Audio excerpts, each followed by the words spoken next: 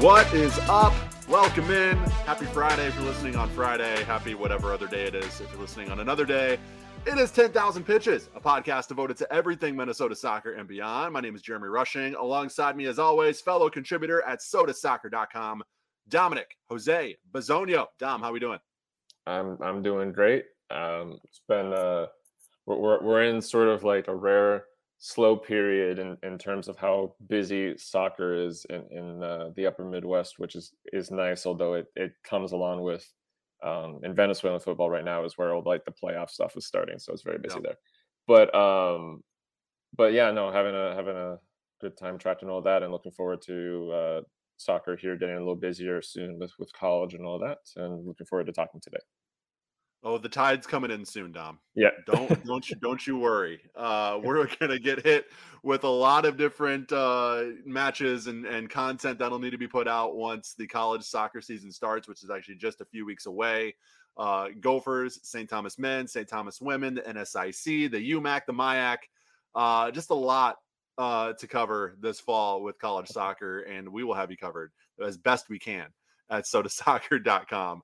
Of course, sodasoccer.com, your new home for soccer coverage in the North. I shouldn't even say new home. We've been around like 6 months now, so maybe we should take the new off of that. But your home for soccer coverage in the North.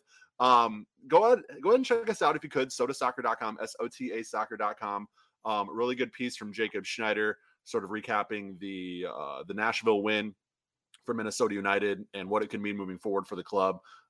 Minnesota United content's there. We have lower league content there. Dom, you just did a really nice piece checking in with St. Paul's own Michael Vang with Columbus Crew 2. So just a lot of great content outside of the Minnesota United bubble as well. Yes, we cover Minnesota United there, but we also try to branch out and hit on other corners of the Minnesota soccer scene. So if you could support us there by just checking us out at sodasoccer.com or contributing to our Patreon, patreon.com/sodasoccer. We have 3 different tiers there. You can support us for as low as $3 a month. We put a bonus podcast up there every single week. And also, if you're a Loons fan and you kind of want that insider scoop, that insider access, I post all the training audio that we get every day at Minnesota United training from Adrian Heath, different players. That is all up at patreon.com/sodasoccer as well, sort of uncut, unedited audio with the club there. So if you want that access, you want that bonus content, and or you just want to support what we're doing, our Patreon is a great way to do that. Patreon.com/sodasoccer. And if you could support our sponsors as well, 9th Street Soccer and Coffee, Stimulus Athletic, and our friends over at Pence Homes as well. If you could support them, that'd be a great way to help support us too. But Dom, as we mentioned, a little bit of a downtime, but definitely still finding content to talk about here on the show. And we're back to having an interview on the show this week as well. We haven't really done that in a while, but you chatted with Mish from Twin Cities Karen Community Club, Evolution FC. They recently won the Karen Martyrs Day tournament, which is kind of a local community club tournament there for the Karen community. So obviously the Karen soccer community is a very, very big part of the Twin Cities soccer community. So a really good chat with Mish, which you will hear a little bit later on in the show. But Dom, any other teasers or anything else you want people to know about the interview before they will hear it a little bit later on in the show? Yeah, it was just it was cool to get on the phone with Mish and just talk about this day that I was not particularly familiar with. He explained what Karen Martyrs Day is an important day for Karen people historically, and with history that's about 100 years old, and then of course context that goes far further. And then interesting to learn about Evolution a little more. It's a team I already followed on social media, but learn about them, learn about the soccer tournament, learn about how all of that connects for them, for him personally as well. And we talked a little bit as well just about his optimism for the sort of Karen Minnesotan soccer scene, which is one that continues to grow. You see more and more folks from that getting into college programs and that sort of thing, or playing, say for an NPSL team. And so there's a lot of encouraging stuff going on there. And it was just great to talk to Mish about all that. So yeah, I definitely encourage people to check that out. I talked about the Patreon, but speaking of interviews, this edition of 10K Stoppage Time this week, which is available specifically to our Patreon subscribers, is going to be an interview with Samuel Winning. And Samuel Winning's last name is very, very appropriate because he took a club to new heights this year in the NPSL. Dom, any additional feedback or anything people should know about that before they plug into stoppage time after we're done with the episode this week? Yeah, for sure. I definitely suggest people that are able to check out this interview. First of all, just because I had a quite long conversation with Sam, and there are things that this is going to be part of an article as well in the near future. There are things that didn't make the article because it just would have been too long. Yeah, absolutely. I mean, just like any interview, right? You do 10 or even if you do 10 minutes, you're probably only realistically pulling 3 or 4 quotes from that 10 whole minutes. So yeah, for sure. I would have loved to just put the whole transcript up, but like that's not how our content works and stuff. So I definitely suggest checking out. It was a great conversation. Sam's a great guy. He's got a really interesting story. Just a quick sort of summarization for people that don't know, that name doesn't quite ring the bell. Sam Winning is currently the head coach of the Dakota Fusion. He also is a former Twin Stars and Duluth FC player, and he's a Scottish national. Was a goalkeeper for those two teams. And he's just got a really interesting story sort of going around the country, playing college ball, he was actually part of the NPSL in Minnesota before the NPSL North was created. That's when he played for the Twin Stars. So he played in the NPSL when Minnesota had one NPSL team, which is crazy to think about now. Yeah. But, and then, of course, he was there for the inception of the NPSL North in 2017 with Duluth. He won the North Conference with them as one of 2 keepers that got significant time with the club. And now he's with the Fusion. He was assistant coach last year, head coach this year. They had a great season, easily the best season they've had essentially since he played for Duluth in 2017. Yep. And he just talked about all these different angles of that.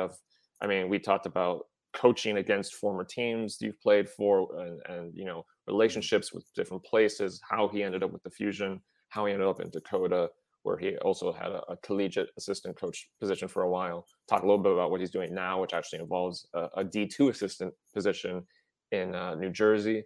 And there's a lot going on in Sam's life, a lot of interesting stuff. It's a really cool story just of how, we're seeing a lot of NPSL players or veterans move into coaching over these last several years.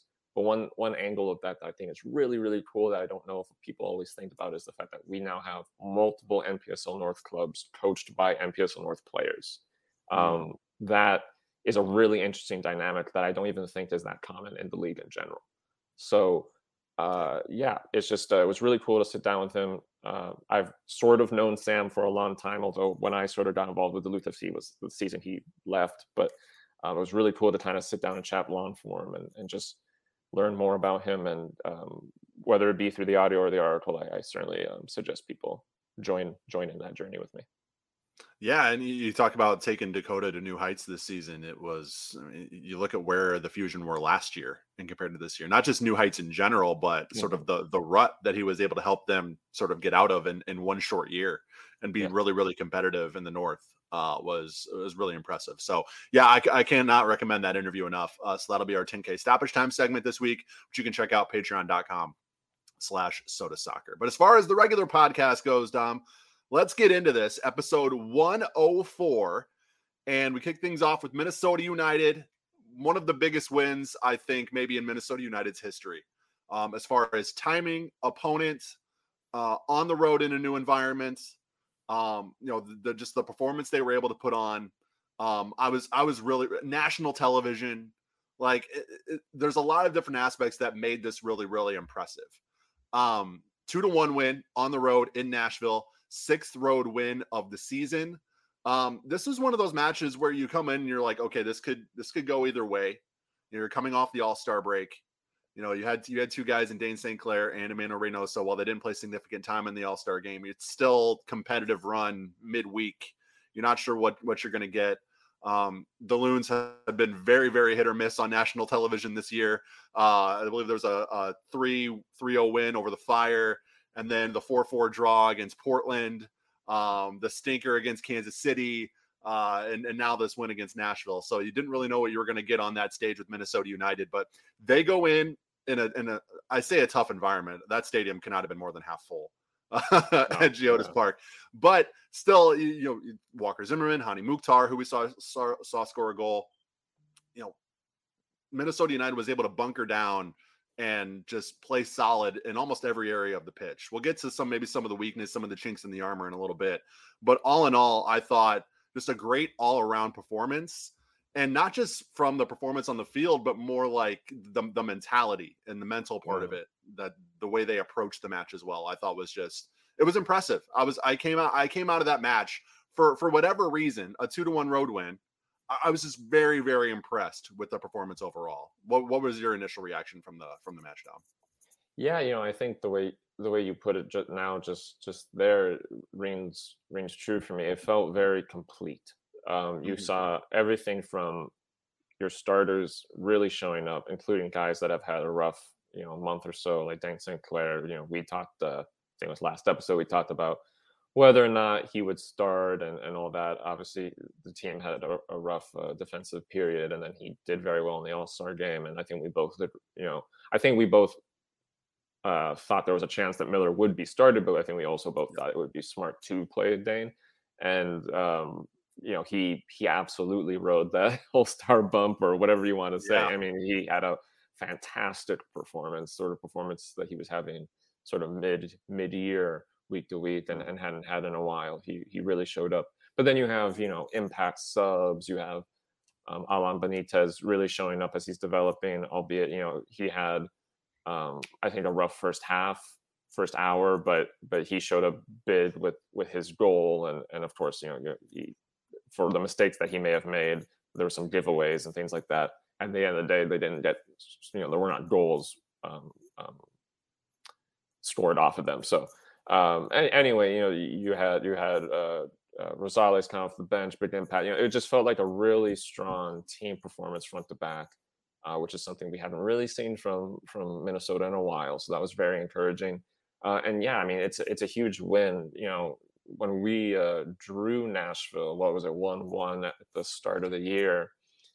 That felt like a good result because Nashville's just one of those teams that's hard to beat typically.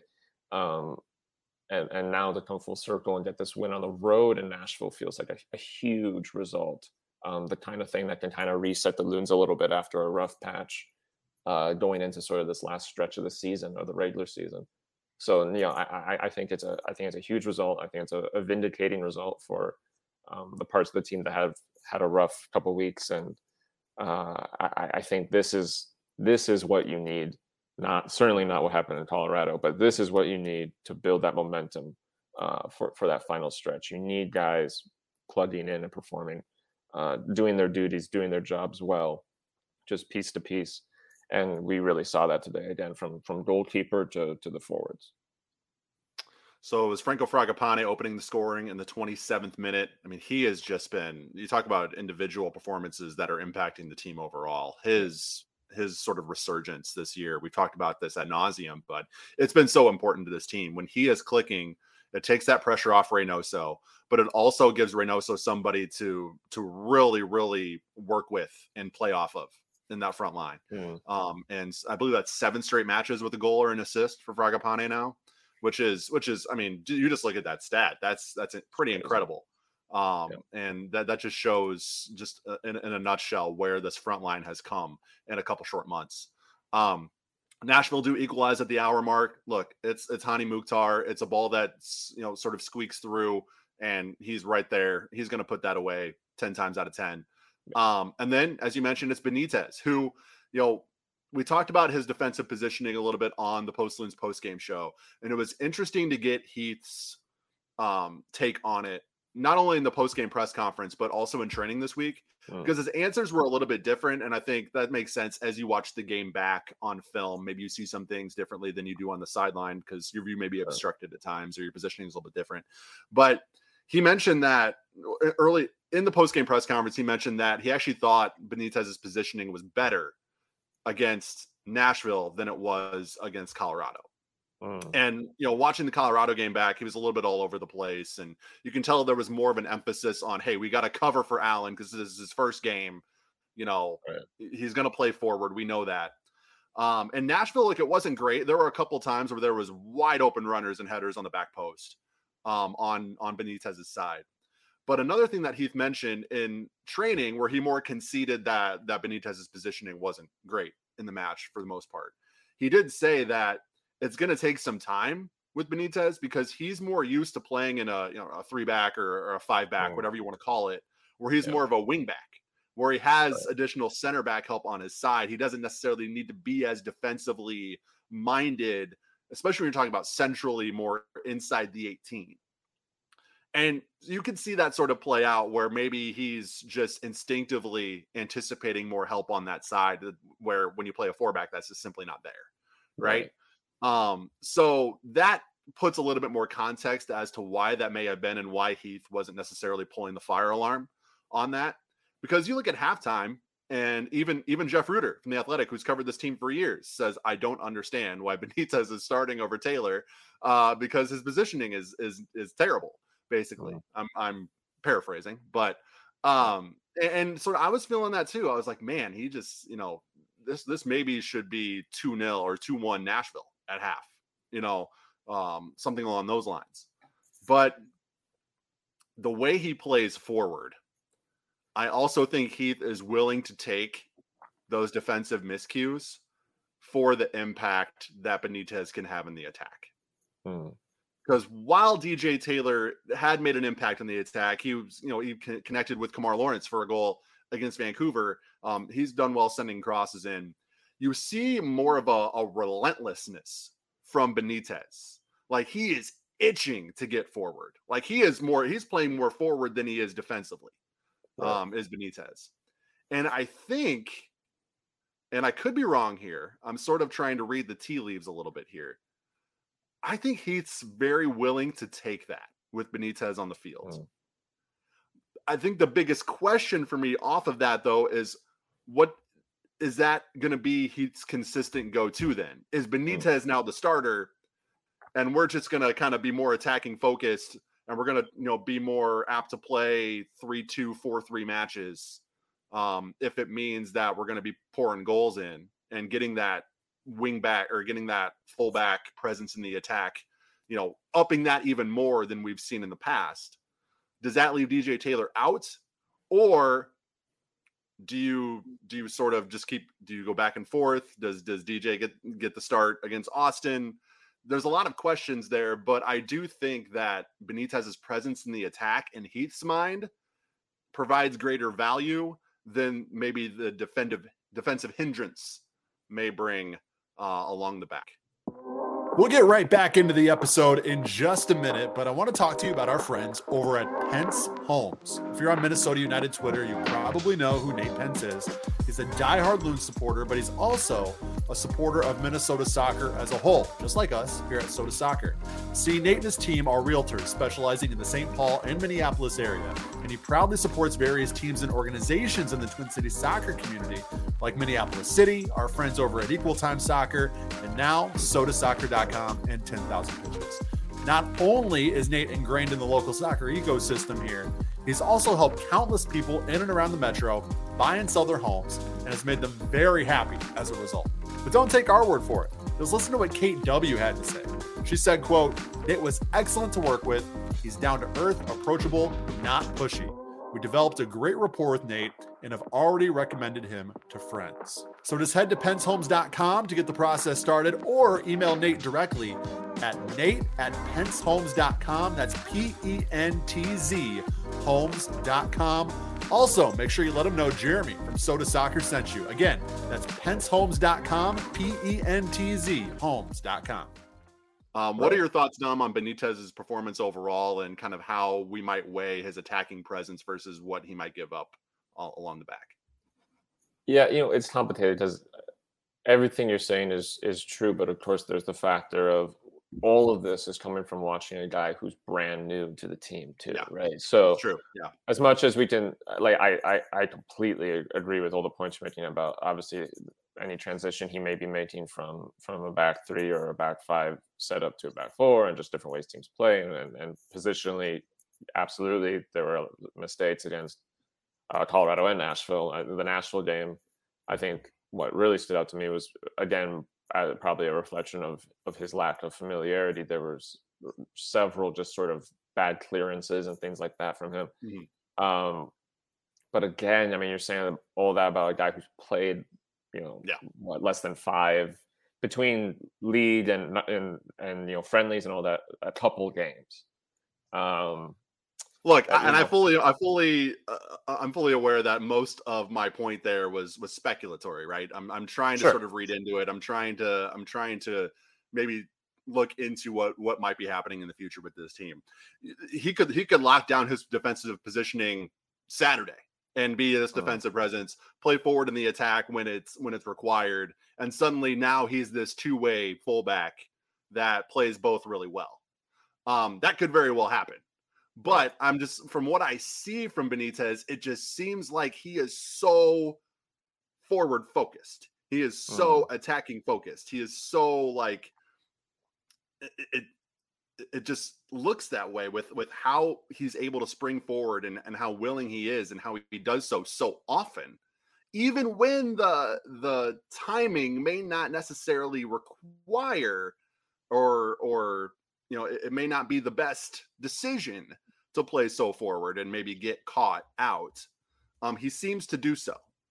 Now, again, that may be early on, that may be him still being acclimated, that may be, nervousness and anxiousness on his part, still being new to this team and wanting to contribute and wanting to sort of make a stamp early on. But that's just sort of from what little I've seen. And you're right, it is a small sample size. That's kind of the vibe I'm gathering from Benitez. Yeah. And I do wonder if from whether it's specifically the Heath or just the coaching and staff in general, I do wonder if perhaps what they see as the goal with this is if they can get him acclimated efficiently, then they can have a solution to what a lot of people's complaints have been with this team this season, which is that they get bogged down easily and then lose creativity instantly. Right. There's been a lot of complaint, a lot of these like second half comeback wins for the opposition and so on. A lot of complaints about how the team deals with, well, one, how it deals with pressure, but two, how it sort of defends leads and how it, uses its possession in the second half, that sort of stuff. And so perhaps their hope is that if you can take somebody with a much more sort of attacking approach to defending and acclimate them to the system a little bit more, that maybe you could have sort of a solution to that in your back line, because that stuff relies on more than just having good forwards. You need to have a team that's actually structured to move the ball to them in an efficient way, in a timely way, in an effective way. So, yeah, I don't know. I mean, Taylor was having a really good year. At the same time, for what it's worth, Benitez didn't have a great game, and this is all very like taking snapshots of people, but that's people that are not happy with Benitez are doing the same thing. So Benitez didn't have a great game. We conceded 1 goal. DJ Taylor's last start, we conceded 4. So I mean, at a certain point, you can only, if you're going to nitpick one, you got to nitpick the other two. So I think that Heath has reason to want to experiment. I don't know if it's going to play out great or not, but I can see at least the reasoning or the thought behind really wanting to try and get Benitez acclimated and see what he can do. I wouldn't normally think of that as an experiment to run mid-year at right back, but hey, I mean, if you're going to do it, you're going to do it. So. If you're going to experiment, you have a buffer on the playoff line. It's mid-August. You have a month and a half left in the season. You're bringing in, if you want to count Benitez in this new group, you're bringing in 3 new pieces. Now is kind of a time to experiment. Now is kind of a time to take a few matches and say, okay, when we get to October 10th, first round of the playoffs, what's our best 11? Yeah. What's our best 5 off the bench? What's that best combination for the time? Is it starting Mender Garcia? Is it him making being a super sub off the bench?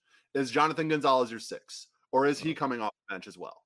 Like, what's your defensive midfield pairing look like? Who plays right back? You have so many different options, and they're good problems to have, but it's something that you need to sort out by the end of the season. Because if we get to what's decision day, October 5th, I think, if we get there and we're still wondering, okay, where do these pieces fit? Who's going to start in the first round of the playoffs? Who's going to be here? Then even if you make it to that point and you do qualify for your fourth straight playoff run, which is going to be a big accomplishment in and of itself. If you're still asking those questions and nothing's really solidified by that point, then I think that creates more of a barrier to advancing than it does, hey, these are still good problems and we have all these options and blah, blah, blah, blah, blah. I think you really need to solidify who plays where, what their role is by that point. And that's going to be tough to do over this next 45 days or so because you have 3 new pieces bringing in. They're all quality, but you got to sort them out. And so I think now is the time where you can experiment. And if these pieces are as good as we think they are, then even while you're experimenting, you should theoretically still be getting results while you're doing that. Right. So I think you have to start that experimentation now with all 3 of these guys to really figure out where they factor into this roster best in the short term. Because I do think you have a window here if you're Minnesota United, while, a signing like Mender Garcia is a focus for the future. And I really like that. You have a real shot to do something this season.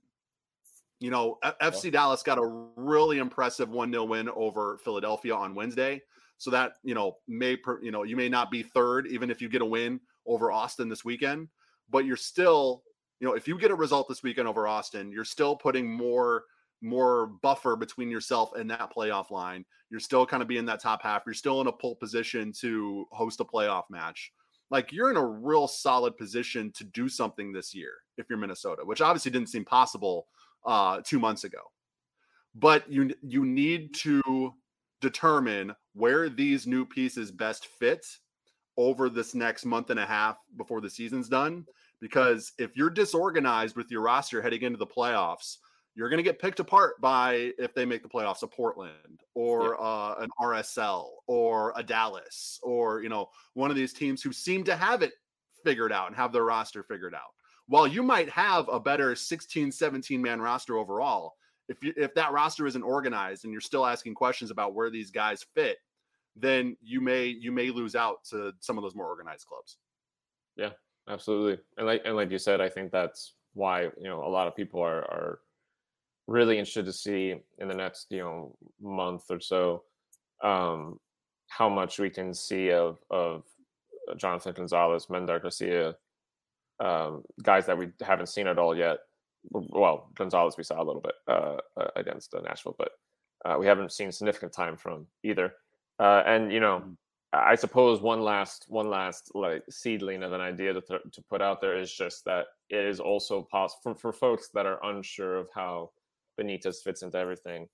It's also possible that these signings, interconnect, and that Benitez fits into the plan better when those other pieces are also ready to fit into the plan. That's like kind of a nebulous thing to just throw out there, but like, it's possible. I wouldn't put it past professional coaches and staff and scouts to think of it this way. It's possible that their plan for these guys involves the other two, and so that there might be more to come in terms of how all this fits together, this puzzle. So yeah, I mean, I like what I see from Benitez going forward. Defensively, there's work to do, but again, I would expect that from a guy that's being thrown into a squad, halfway through the season. On the attack, another certainly note has the quality. Yeah, right. Yeah, absolutely. Another note, talking about where Robin Lod fits in, and that's an ever evolving and ever occurring conversation about where Robin Lod fits is, Will Trapp is healthy. Adrian Heath confirmed that he will be good to go for Saturday. Kervin Arriaga looks good to go for Saturday. So you have basically have a full strength defensive midfielder, as full strength as you can be right now. Jonathan Gonzalez is going to be good to go for Saturday, obviously. So that's another question is, who starts in the defensive midfield? Because Adrian Heath said two different things a little bit when answering the question. I believe it was Andy Grader who asked him, where do you think Robin Lod fits once all these guys are healthy and ready to go? And he said, well, we can't overlook his value to us on the right wing, but Bongi hasn't done anything to lose that spot.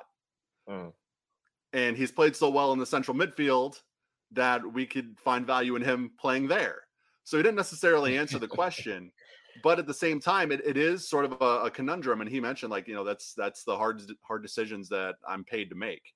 Basically, Right. is where these guys best fit in. I'm going to put you on the spot here, Dom.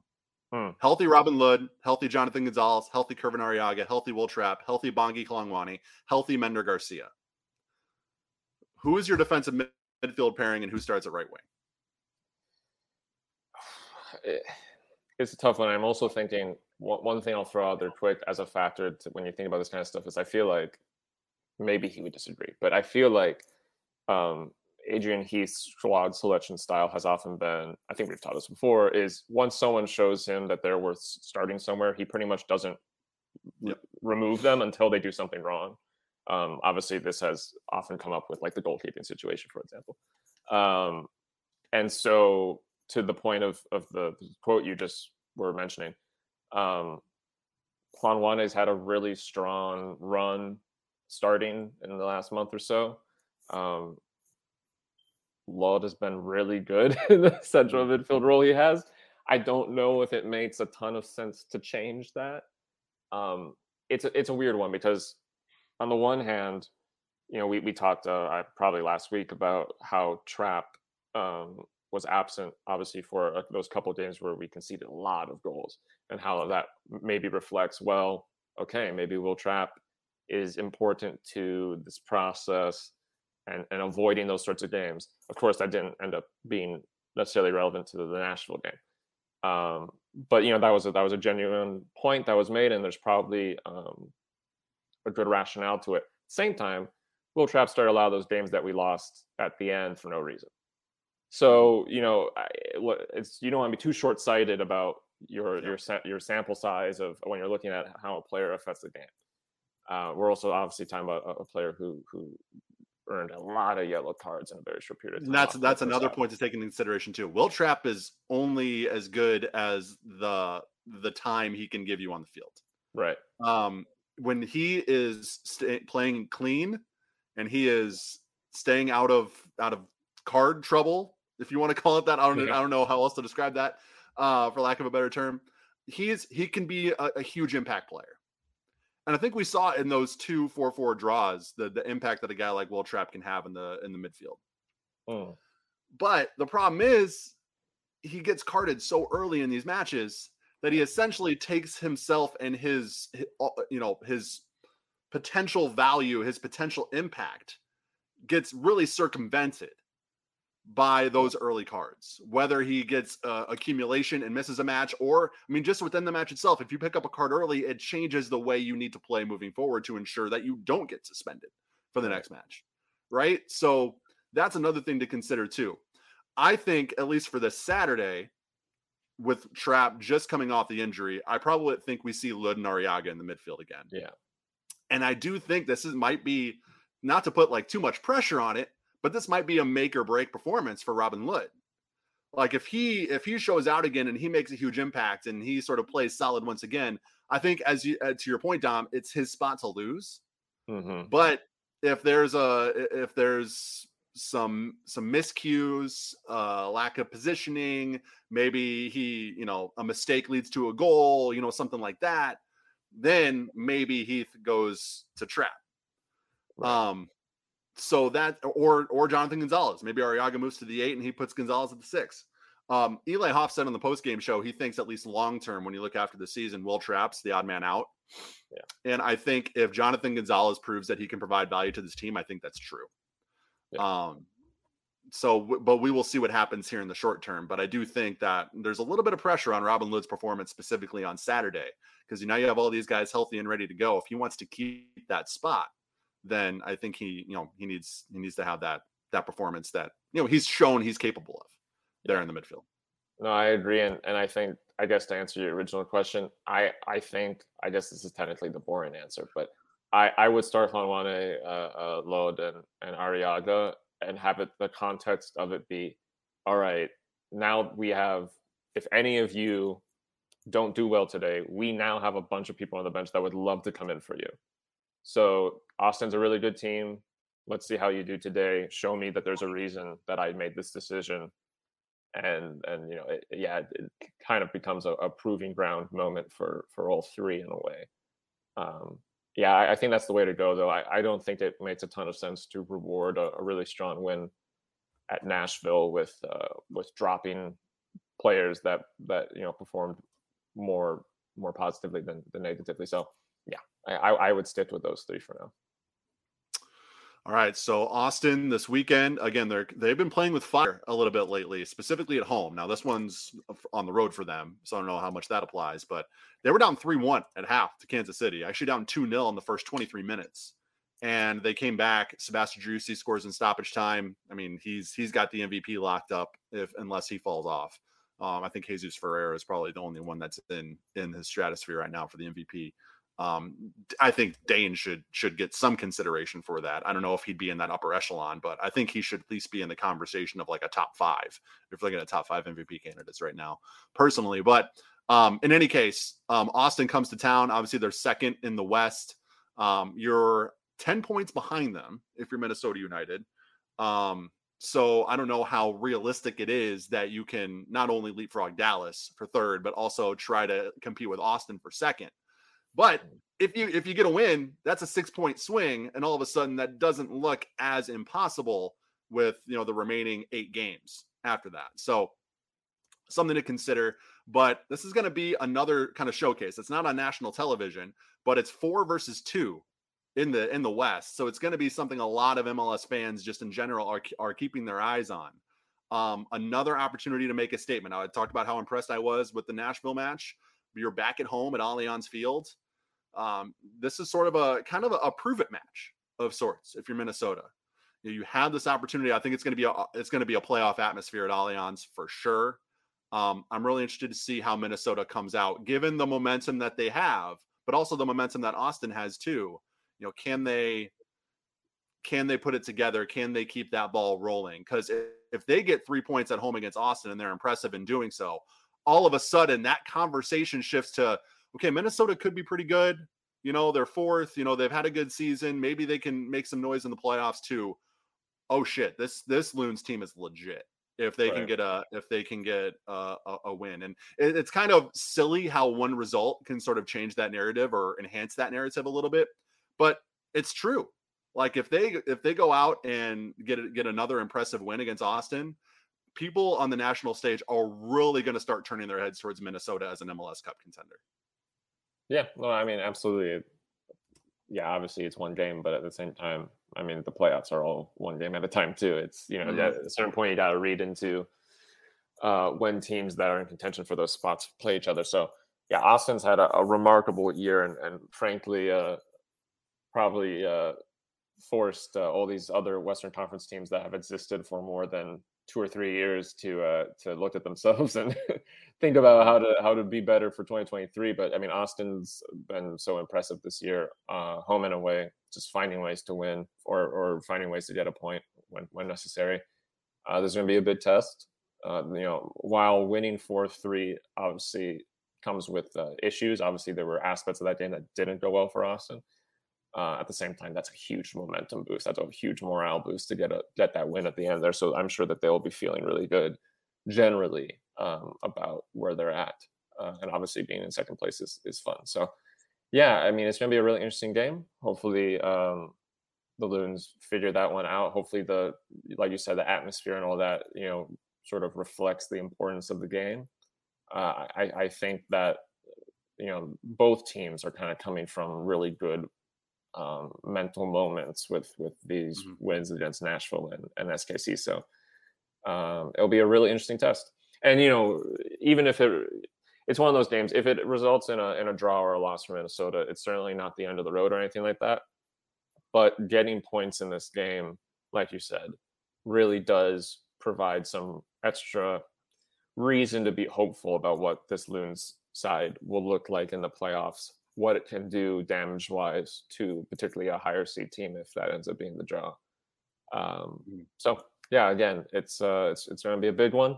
It's going to be a big stage for whoever does get picked to start, and it'll be really interesting to see, one, if the Loons can start well, but two, as we saw that SKC game, Austin clearly can respond to the second half. So It'll be an interesting game, really full 90 to watch how Minnesota handle this match and how Adrian Heath manages, playing a team that he has very direct evidence to know, okay, well, whatever I do to them in the first 45, they'll be ready to respond. So, it would just be very interesting to see how the game goes. All right, you can call this our 10K coffee break because it's time to tell you about our friends over at 9th Street Soccer and Coffee.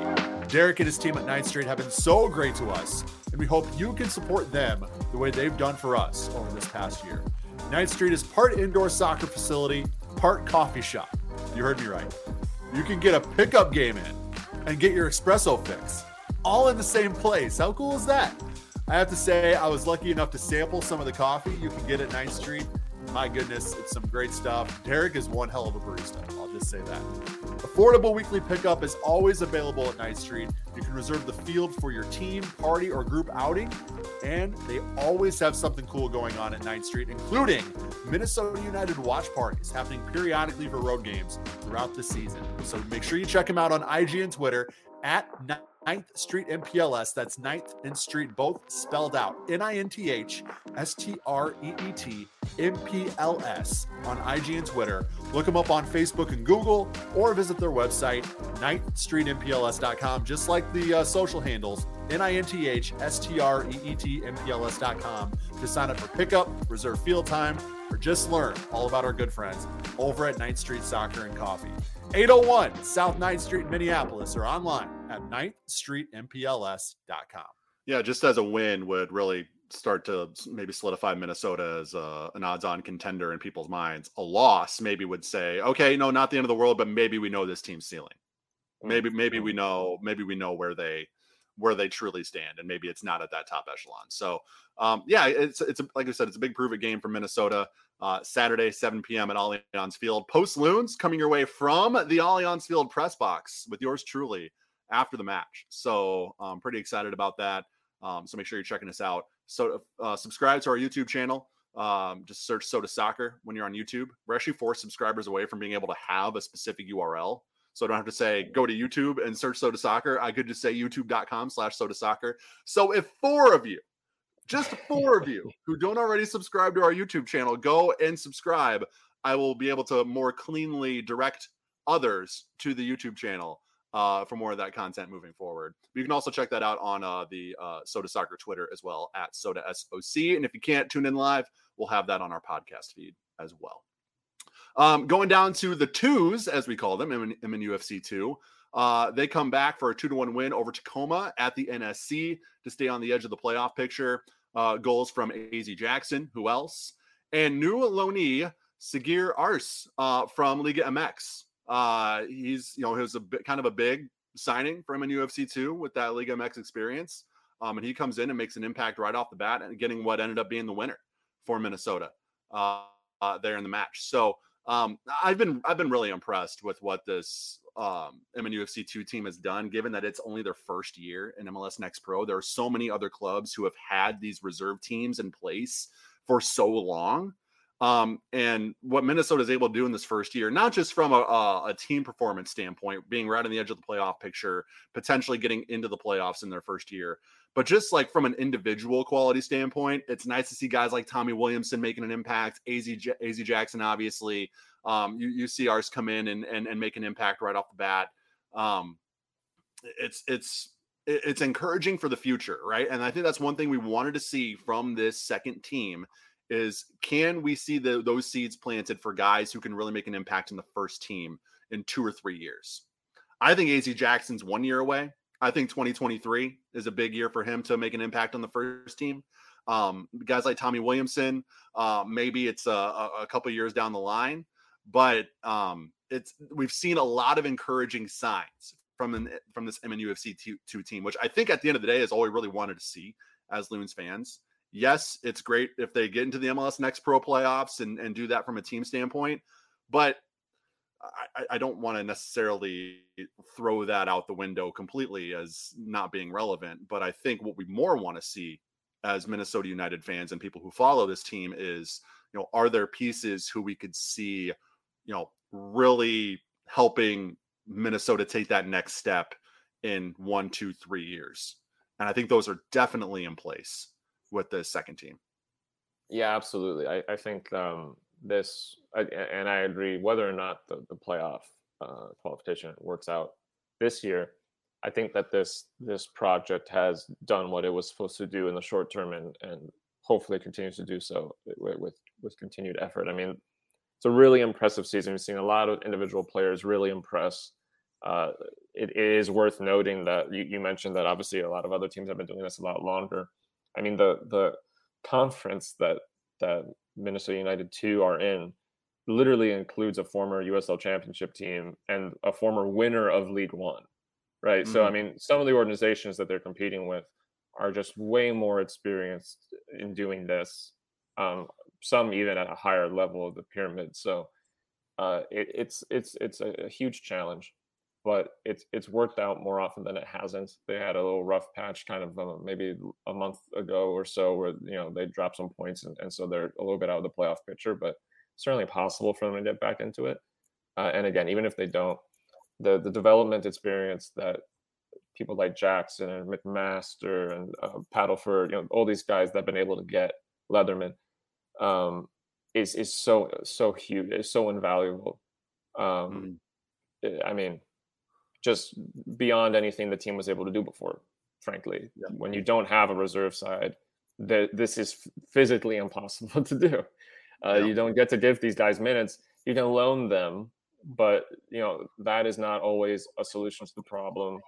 And it does mean that they are out of your system. They're out of your Mhm. bubble. You don't get to move, have them interact with the first team the way that you could open cup matches, that sort of thing. So, Yeah. um, yeah, I think that this project is working. I think that they should continue to invest in it. I think that it's putting together some players that in a couple of years could very much be a part of the first team. And otherwise, could certainly at least become pieces that are interesting to follow and maybe move around. But yeah, again, I'm really glad that that Minnesota pursued having an MLS Next Pro team, and I'm glad to see that we're seeing all these pieces develop there, including local pieces like Manuel Iwe and Loic Musambi recently. Seeing that connection to Minnesota players as well is great. So, yeah, I mean, it would be great if they can manage that playoff berth, but whether or not that happens, I think that this first year has been more of a success than not. There's one point of criticism that I've seen that I think is actually very, very valid. You ready for this? Mm.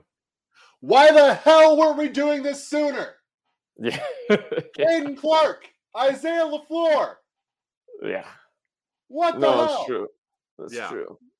And That's I true. mean, and Adrian Heath has said as much. He gets asked about the second team every now and then. He's like, look, we've lost some pieces that could have been really, really valuable to this organization because we didn't have a reserve team in place sooner.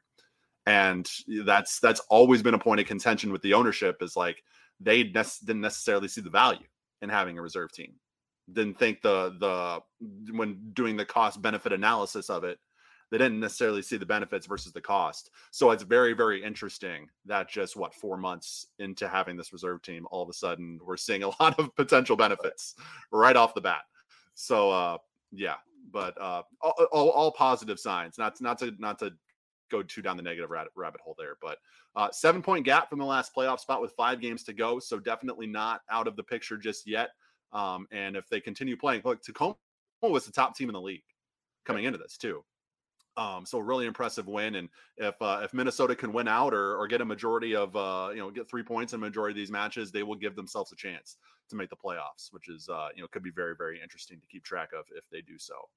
Other news, the likes of FC Minneapolis and Ebusua, now Twin City FC, so they've sort of rebranded, are hosting trials to join their roster for the 2022 Minnesota Fall Cup. Always a fun competition there.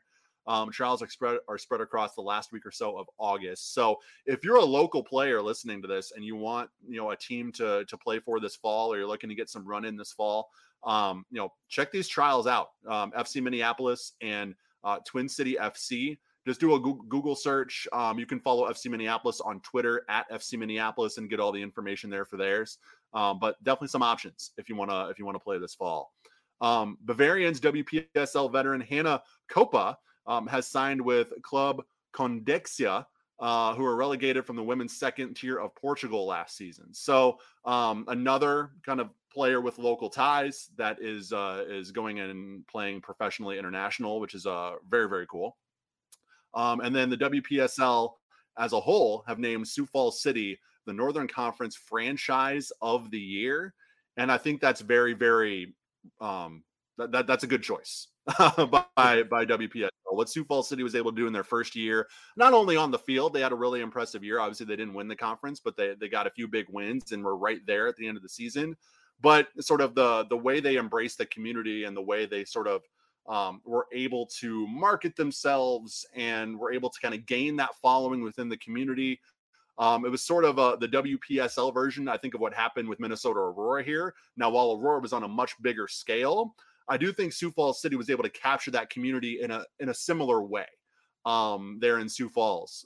So that soccer community continues to grow. Sioux Falls City, a major part of that, and I think very, very appropriately named that Franchise of the Year. Yeah, absolutely. It was really cool to see Sioux Falls City bring that energy to the Northern Conference and the WPSL. With all due respect, it was sort of an energy that the conference didn't quite have any of the teams. You know, a lot of teams that were more, you know, sort of focused on the pitch and didn't quite have that large community connection yet. I'm sure they're all working on that, but it was cool to see Sioux Falls sort of step up and really create something. So yeah, I mean, it was really great to see them get acknowledged for that by the league. Yeah, you know, this year they had a competitive team, didn't quite challenge in the end for the title, although I'm sure they're hoping to improve on that for next year. And yeah, that's an exciting club to know is in the mix up here.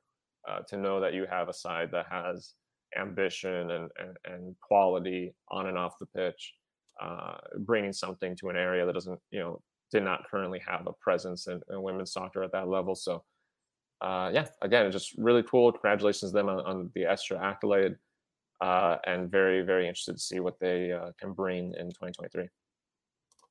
And then finally, in the Minnesota Amateur Soccer League, the MASL, we talked about how Camargo FC was in the clubhouse with the points lead, with Force FC having to play their final game against Stegmans. Well, if you want to continue the golf analogy, Force birdied that final hole and got the win over Stegmans in that final matchup. So they are your MASL Division I champions. Big congrats to them. Dom and I will finish things up with our top four in just a bit. But right now, it is interview time. Mish from Twin Cities Karen Community Club Evolution FC joins the show. Great interview there with Dominic. And then we will get into our top four right after. So stick around.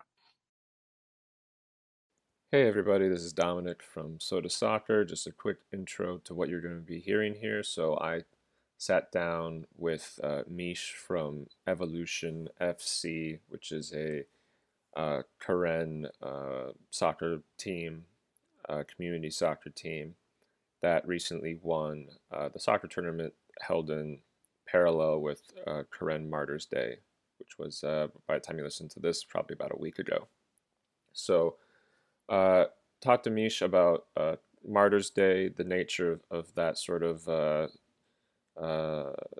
community day, national holiday, in a sense, a historical day. Talk to him about evolution and obviously being part of the tournament, why they play soccer, why they enjoy soccer. And yeah, just sort of touched on a couple different things. Mish provided some useful history and context for all of this, which was great to add to the mix. And otherwise, you know, talked a little bit about the future, about his hopes and Evolution's hopes for the continued development of the game in Minnesota and certainly with the current community. So if you want to learn more about Evolution, that you can find them on some social media. I know they're on Instagram, for example, at Evo Football, EVO Football, and you can check out what they're up to. But yeah, thank you to Mish for the time. Hope you enjoy. It was just a quick conversation, talking about a couple things, but hopefully you learned. So thank you for listening and have a good day. Thanks for the opportunity to speak with you. Very kind of you to reach out. Yeah, no problem, man. You know, I follow you guys on Instagram and just see every now and then what you're up to, and I like to use one thing I like to do with the position I'm in is to kind of highlight these sort of pockets and corners of soccer in Minnesota that maybe people don't know about, and so the fact that there's this obviously this important day, and then also this soccer tournament kind of happening with it, just seemed like a cool thing to highlight. So yeah, I appreciate you getting me on the phone for a short notice and being willing to talk about it. Yeah, for sure, and I appreciate that a lot, and I do feel like it's a good opportunity for us, especially because we're still a growing community, and there's and soccer is very prevalent in our community and where we come from, and so just to highlight that into your audience, it means a lot, and it'll help grow the sport in our community, and it'll help grow our presence to other people outside of our own community or bubble. So thank you a lot for doing that.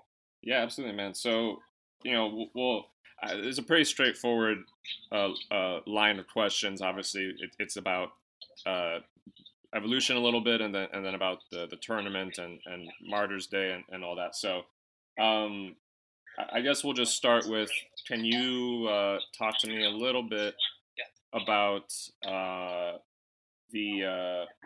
what Keren Martyrs Day is, the history of that day or that celebration a little bit, and then of course how the history of maybe this soccer tournament that goes along with it. So just to give you some context, like the Karen are Karen people, or in our native tongue, it's pronounced Ganya. So Karen is just what the British colonizers gave us the name for us. But yeah, anyways, our Karen people are indigenous people in Southeast Asia, borders of in the countries in Thailand and Burma, which is now called Myanmar. After the Burmese military seized or coup that took over the country, so they renamed it to Myanmar. And some history about the Karen people is we aided the British during World War II, and many of our Karen people, were killed in the efforts. And on August 12th, in 1950, and I can send you kind of like this recognition. It's actually just today, or not today, but like recently, that the city of Roseville commemorated August 12th as Martyrs Day, or recognized it as Martyrs Day on paper. Oh wow!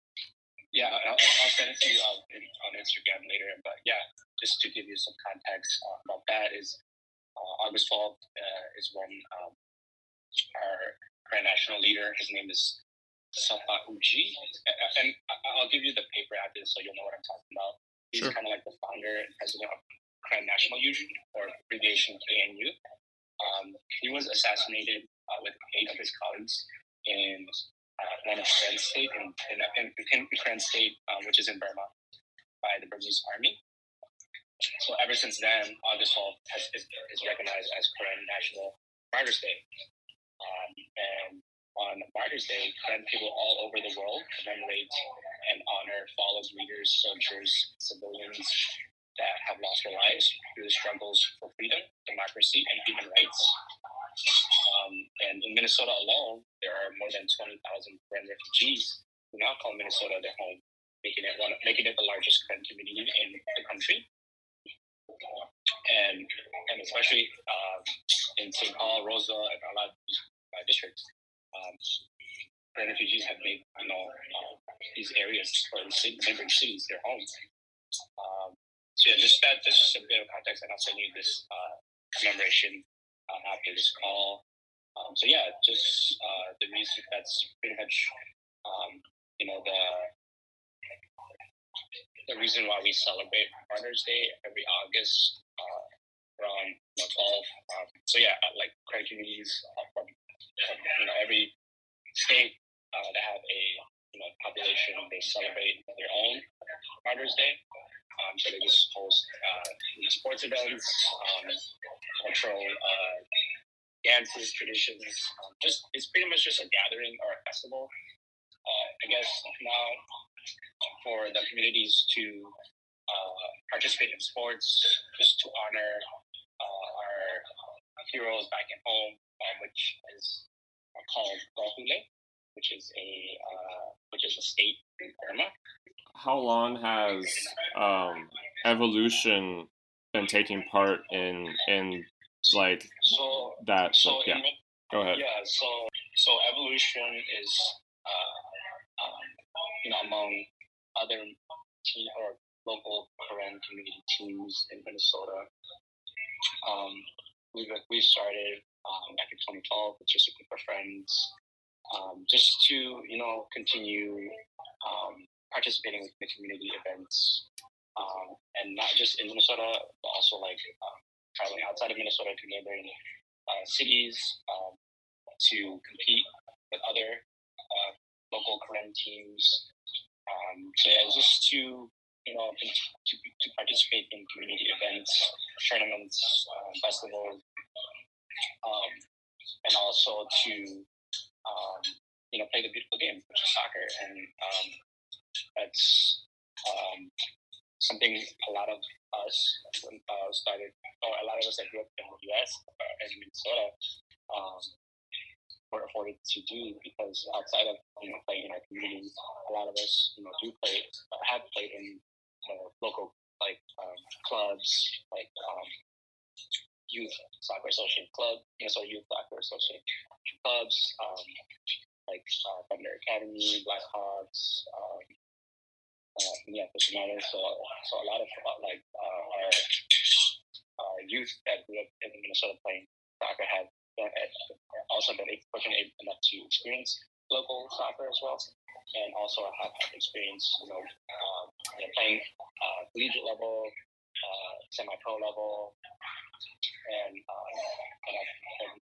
obviously we're still growing. A lot of our youth, young adults still play outside of our community as well, to further experience and get the highest level of training and competition, and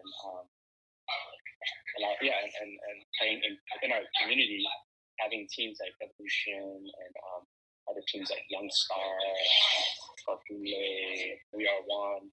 It's just to be able to compete in our community and play soccer at the highest level we know.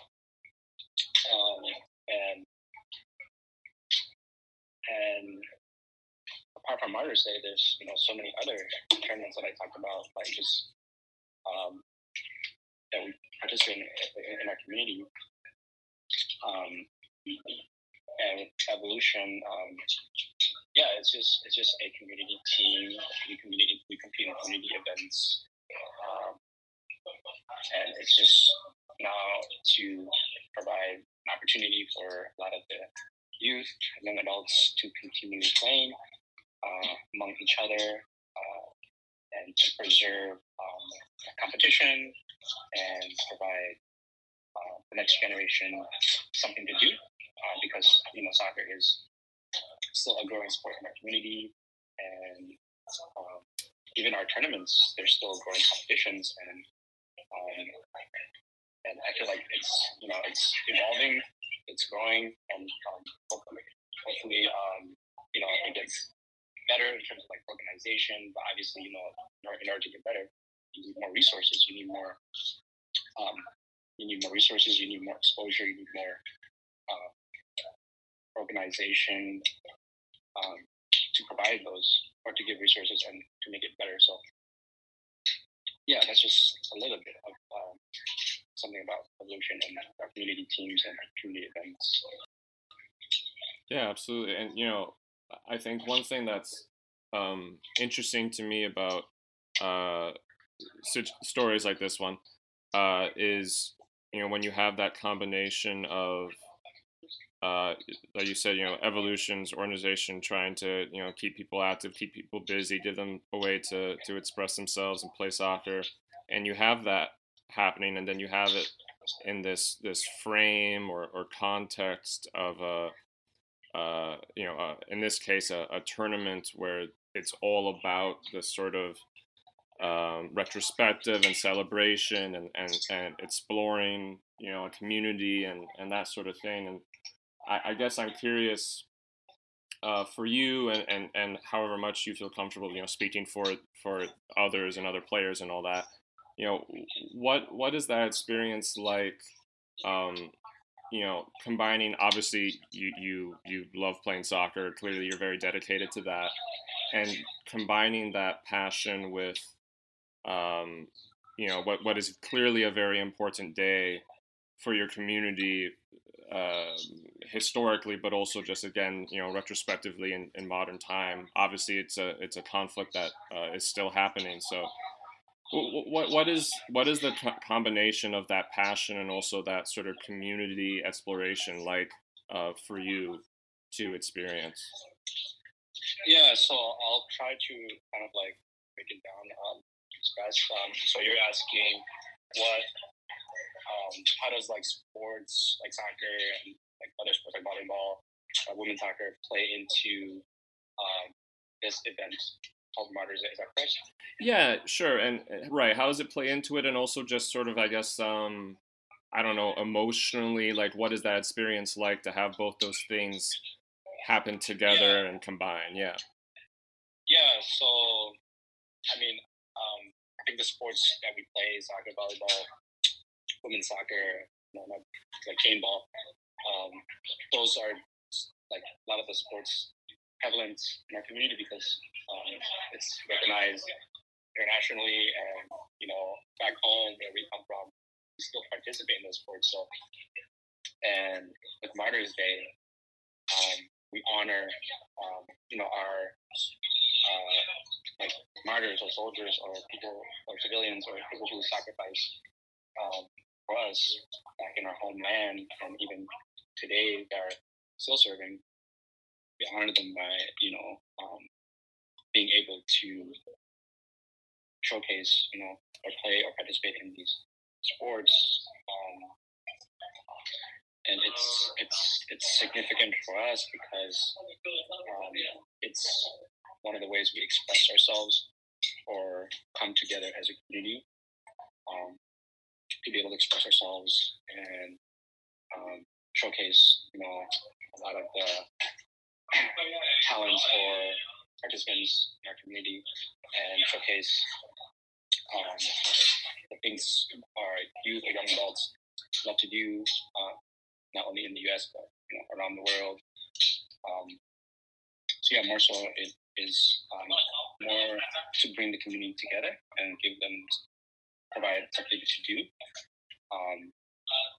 And there's a lot of other ways to honor our martyrs or recognize them, but with this event and with sports combined, it just gives a lot of like the youth and adults and elders, leaders, to come together and be able to do something together as a community, and also extend that to other communities, and give them exposure to our community, and give them something to see the progress in our community and what we are working for and are achieving or have achieved, and our hopes and dreams for our people and for the people within or that are still growing inside of the U.S.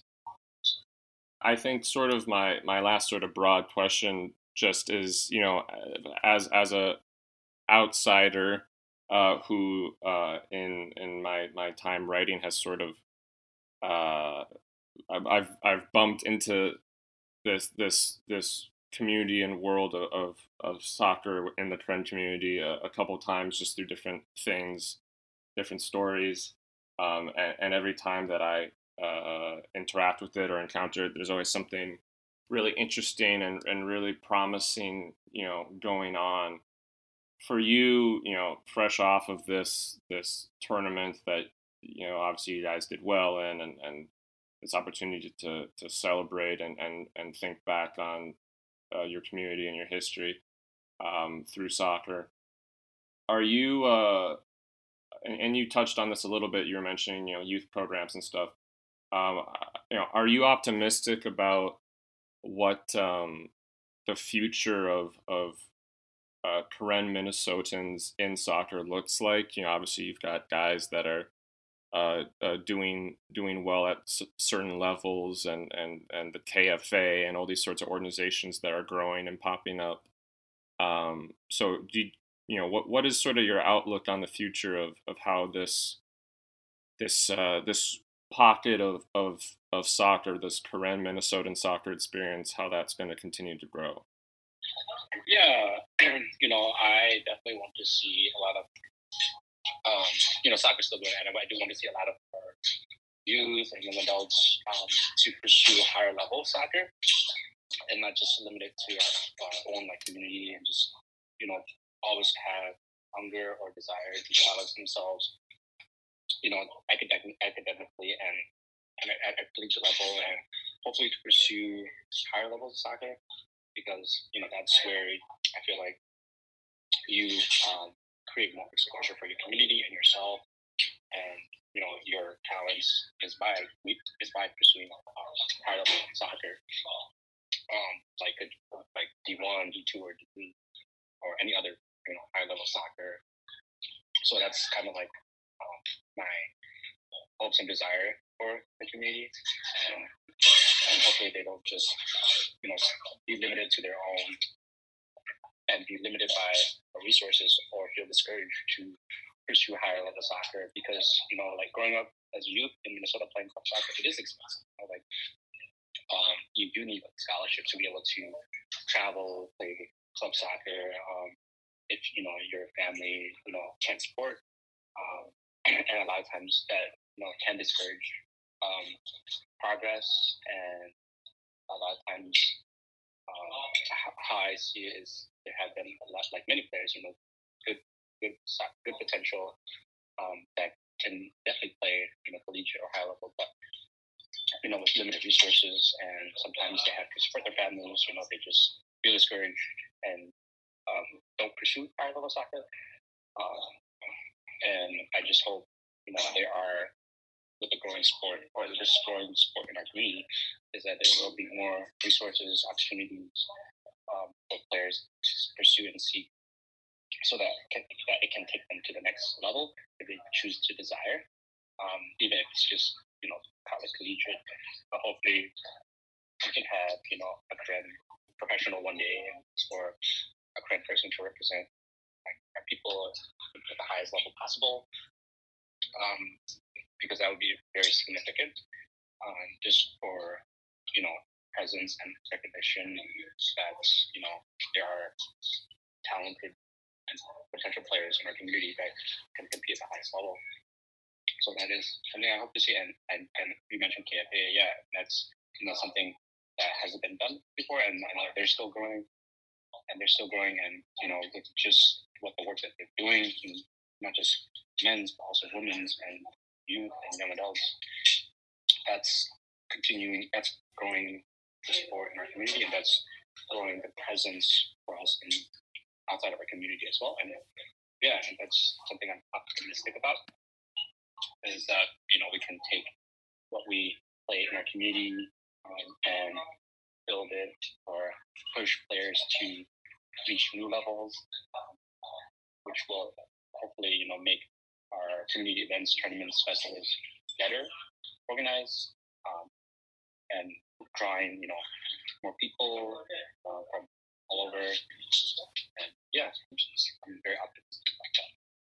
Well, that's great to hear, and I think I am too. I know less about it than you, I think, but I'm optimistic as well. I think that there's a lot of great projects going on, so that's really encouraging to see. Big thanks to Mish from Evolution FC for joining the show this week. Obviously, a lot of good things always happening in the Karen community as far as soccer goes. That Karen community is such a big part of the Twin Cities soccer community. And Dom, you've done a great job of covering it through various articles on the website, sodasoccer.com, and really good to have that representation on the podcast this week as well. All right, top 4 time. I will start it off because this to me was like the funniest thing that happened all weekend. So we talked a bit about how Austin FC came back to beat Sporting KC 4-3 on Saturday night. Well, there is a streamer. His name's Kevin Lopez. Basically, he goes on YouTube and he streams himself watching the Sporting Kansas City matches. And this guy is hilarious. He's very entertaining, does a great job. But the highlights of his reaction to the second half against Austin are absolute gold. And you have to go check this out. He's at 4B TV, I think. Let me try to find his Twitter handle. I should have put it in the notes here. This guy is he's funny. You think, oh, another live streamer. He's basically just trying to make money watching, having people watch him watch soccer. Where's the entertainment in that? No, this guy's legit. This guy's hilarious. He's entertaining. At 4B TV Media on Twitter. Go follow him. And then just, I think, gotta be. I mean, people are quotes. He's been quote tweeted by the Cooligans, Men in Blazers. Like, there are a lot of people in the national MLS ranks taking notice of this kid and how funny he is. So make sure you go follow him. But that also brings to mind, also on Saturday, it was the day of meltdowns for fan live streams because earlier in the day, there was a streamer for Manchester United. Now, I did a quick Twitter search, and I just saw it come across my timeline earlier this week, and I cannot find who exactly it is. Evidently, he's really popular in the Manchester United fan scene, but I cannot find his Twitter account or anything to save my life. But there is a Manchester United live streamer who does a similar thing. He streams himself watching the Man United matches. And, of course, it was a 4-0 meltdown against Brentford. And his quotes from the stream are being taken, and they're now sounds on TikTok that people are using, and it's going viral. There was one, I wish I had the audio to play. I'm gonna do a terrible British accent here, so I apologize. Disclaimer. But he's like, the fourth goal goes in, and he goes, "You can't do this. You can't do this." And so that is now like a viral sound on TikTok. Just hilarious. I love these fan accounts and how into it they are and how passionate they are about their clubs. But unfortunately, it's even funnier when the teams are just having atrocious performances. That's really what brings the entertainment value out. And we saw that for both Sporting Kansas City and Manchester United on Saturday. So yeah, good times all around, at least for us neutrals. It's always fun to watch fans of teams you don't support have yes. meltdowns over random shit that's going on. That's a really good time. I have to admit, guilty pleasure. I used to indulge in some Arsenal fan TV from week to week during sort of now they're having a good season, but in the last couple of years, obviously there's been some rough years. I used to indulge a little bit in that just because some of that stuff is just too funny. My first top 4 is it's just a sort of an update. I believe I mentioned this like maybe 3 weeks ago on a top 4 that Kapatu, who I've written an article for Soda Soccer before about. Hopefully people rings a bell. He had been trialing with some teams in Thailand to figure out where his home's going to be for this season. Having played pro there last year, that's what the article was about. And one of the teams that he was trialing with, he's now secured the contract for the season. That's Kanchanaburi City. Okay. They're newly promoted for the season from the 4th division. Nice. So I know his long-term hopes is certainly to climb that ladder, but it seems like a promising club. They actually won a friendly with the 2nd division team recently that he played in. So it seems like a good project to jump in with, and that's another season in the 3rd tier, which is certainly not a sign of progress for him, coming from obviously having no pro experience over here. So just a shout out to him as he sort of sets up his plans for the 22-23 season. My second thing that we talked about, it being fun when your team is not the one that's having the issues. Well, I mean, Everton is my team, certainly having some issues early on in the season. The losing 2-1 to Aston Villa over the weekend. And of course, their only goal came from a player who doesn't play for them anymore. Luca Digne with the own goal, if you will. It's funny because he hasn't played for the team in like 6 months, but he was on Everton last season, and he's the one who has scored for us. He's scored the only goal in 2 matches for us, and he doesn't even play for us. So thank you for that, Luca. So now, we talk, it's very known the financial situation this team has found itself in. If they do get relegated, it's going to be an even bigger dumpster fire. So they need to stay up. Like the goal for Everton this season is just simply stay up, but they also are really strapped financially. And I think the front office has done a great job of trying to do the most with the money they have and sort of moving around the finances in a legal way, unlike Barcelona, who doesn't have money but tried to make fake money to pay players that they can't live up to the payments on. Everton is not doing that. So it's not that level of fraud, but they are finding ways to not manipulate, but work around some of the financial barriers that they currently have to bring in players. Onana got his debut over the weekend, but so they need some cash basically. And so they are hearing out offers basically. One of those offers is for Dele Alli, who, hasn't really been relevant in 4 or 5 years. I think Everton fans were kind of hoping with the signing that maybe he can at least find some semblance of the form that he had when he was in his heyday with Spurs. Hasn't come off early on. He's gotten some time off the bench. Probably should have scored in the Chelsea match, but didn't. So Chelsea and Everton are hearing offers. I believe that they got him on a free, I believe. So any money they make off of him is profit. And so it looks like Besiktas from Turkey, who you may recognize, they're consistently in the Champions League and things like that. Evidently they've made a $10 million offer for Dele Alli. No word yet on if Everton are accepting that or are looking for a counter offer. But the bigger one is for Anthony Gordon. Now, this is one that really has Toffee fans torn, because if we're going to stay up, Anthony Gordon's going to be a major part in that. But at the same time, if the offer is big enough for the kid, you're in a financial situation where you have to consider it if you're Everton. So Chelsea have made a $50 million offer reportedly for Anthony Gordon. And Everton declined that initial offer, but they are sort of still in negotiations. So if Chelsea comes back with a bigger offer that Everton deems more appropriate, Anthony Gordon may be going to Chelsea.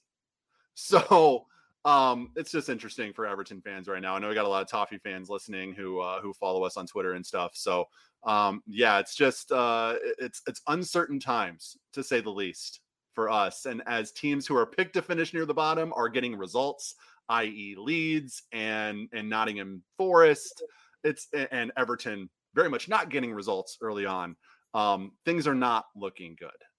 So I just wonder what the future holds. Yeah, it's a tough one. It's a really complicated situation they find themselves in. Two things. First of all, on the Barcelona note that you made earlier, I think it's funny when people get really excited about Barcelona signing announcements, because it's like, but they're not going to be able to register them, so it doesn't. They're trying to have their current players take pay cuts so they can go and try to sign new players, and that just doesn't work. And La Liga this year seems to be much less willing to work with it than they were last year. So but anyway, they openly ignored La Liga's rules for her finances. Like they just didn't pay attention to it. It's wild. Look it up. I think goal.com has a really good expose on it, but just search Barcelona finances, and I'm sure the first story that pops up will be one that outlines it. It is wild. But on the Everton note, just quick, it's always that conundrum of do you go for the money, or do you hope that these players will just sort of turn up eventually and get you some extra points that you need. I think Dele Alli is probably the one of the two that people would be more okay with moving, as he kind of said. Of course, he's the one going for less, so that's maybe less useful. But it's a complicated one. With him, I think, and a lot of people have been saying this. There's that famous clip from whatever the Spurs documentary for Amazon was like a year or two ago of Jose Mourinho kind of giving him like a pep talk about like his career and how he needs to sort of change his approach and all this stuff. And if he doesn't, things are going to start to wind down a lot quicker than Dele Alli probably thought they would. And, there's a lot of people that don't like Jose Mourinho. I think a lot of those people are maybe a little misguided, maybe spending a little too much time on Twitter. But I think we're seeing that literally physically happen. We're literally seeing the move to Everton is a respectable move. I mean, you're saying the Premier League, it's not a small club. That's okay. But for it to not go well, and then a year later, you're off to Turkey, with all due respect to the Turkish Super League, which is a good league, but certainly not where Dele Alli probably saw himself going at this age. It's just it's interesting to see that all kind of play out, almost like Mourinho was writing the script. So anyway, hopefully Everton figure that out. I would rather they not get relegated. So we'll have to see how the season goes. Guys continue to get opportunities to revive his career, though. Like if he stays at Everton and this move doesn't work, if he can be part of that squad and play a factor in Everton staying up and staying in the Premier League and surviving, and he plays a big attacking part in that, getting double-digit goals or whatever, like that's going to put him right back on the map for some of those top clubs. Now, if he does go to Besiktas and they're consistently in the Champions League, if he performs well on that stage, let's say they do make it again, they qualify again, and he is able to get a lot of playing time and perform well all of a sudden now he's getting looked at again. So it's not necessarily the end of the road, but something's got to change for him. And I hope that either we get good money for him or that change happens in an Everton uniform and he can play a factor in the season. But we will very much see. All right, Dom, that's the end of my Everton. I'm getting off the Everton soapbox here. Why don't you hit us with your final thing? Yeah, my last top four thing is just it's kind of a shout out to Equal Time Soccer, because they're putting out a lot of sort of preview content right now for the college season that's obviously upcoming. Obviously they'll be doing all kinds of coverage through the season, but right now they've been putting out some long form pieces, really impressive long form pieces, kind of previewing different things. There's a preview piece for the Gophers specifically. There's one that's sort of looking at different D1 Minnesotan players outside of the state. There was one for the NSIC, which is a D2 conference up here in Minnesota. So just a lot of interesting content, really in depth. I mean, they had graphs and stuff. I mean, they had like really proper data laid out, good length articles, all that stuff. So really suggest you check that out if you're, kind of trying to pick up some things ahead of the season, learn some stuff. I'm certainly a person that wants to learn more about those conferences, those teams, those players. So it was great to have a way to sort of get started for 2022 and 2023. So yeah, just suggest you go to the website. I think it's still sort of the first stuff on the feed right now. There might even be more preview articles out by the time you listen to this. I'm not sure what the rest of the schedule is, but yeah, just a shout out to them for the great content and suggest people go read it. All right, Dom, my internet is showing 1 bar here, so why don't we get out before I lose connection? That is it for this episode of 10,000 Pitches. Thank you guys so much for tuning in. Big thanks to Mish from Evolution FC for joining the show. If you want to hear another great interview from Dominic Jose Bazonio, Dakota Fusion head coach Samuel Winning, former Duluth FC player as well. Great interview with Dominic. That is our 10K stoppage time this week, so you can go to patreon.com/SoToSoccer and check that out. And then we'll be posting some training content on Friday as well from Minnesota United training. So make sure you're supporting us there and getting that bonus content. Make sure you subscribe, rate, and review to the podcast. Tell a friend about the podcast as well. That would be awesome. And then meet us right back here next Friday for another edition of 10,000 Pitches, another edition of Post Loons. Will be coming your way after the Minnesota United match against Austin. So whatever soccer you're taking in and enjoying this weekend, enjoy that. And we'll be back next week to break the action on 10,000 Pitches. Have a good weekend, everybody.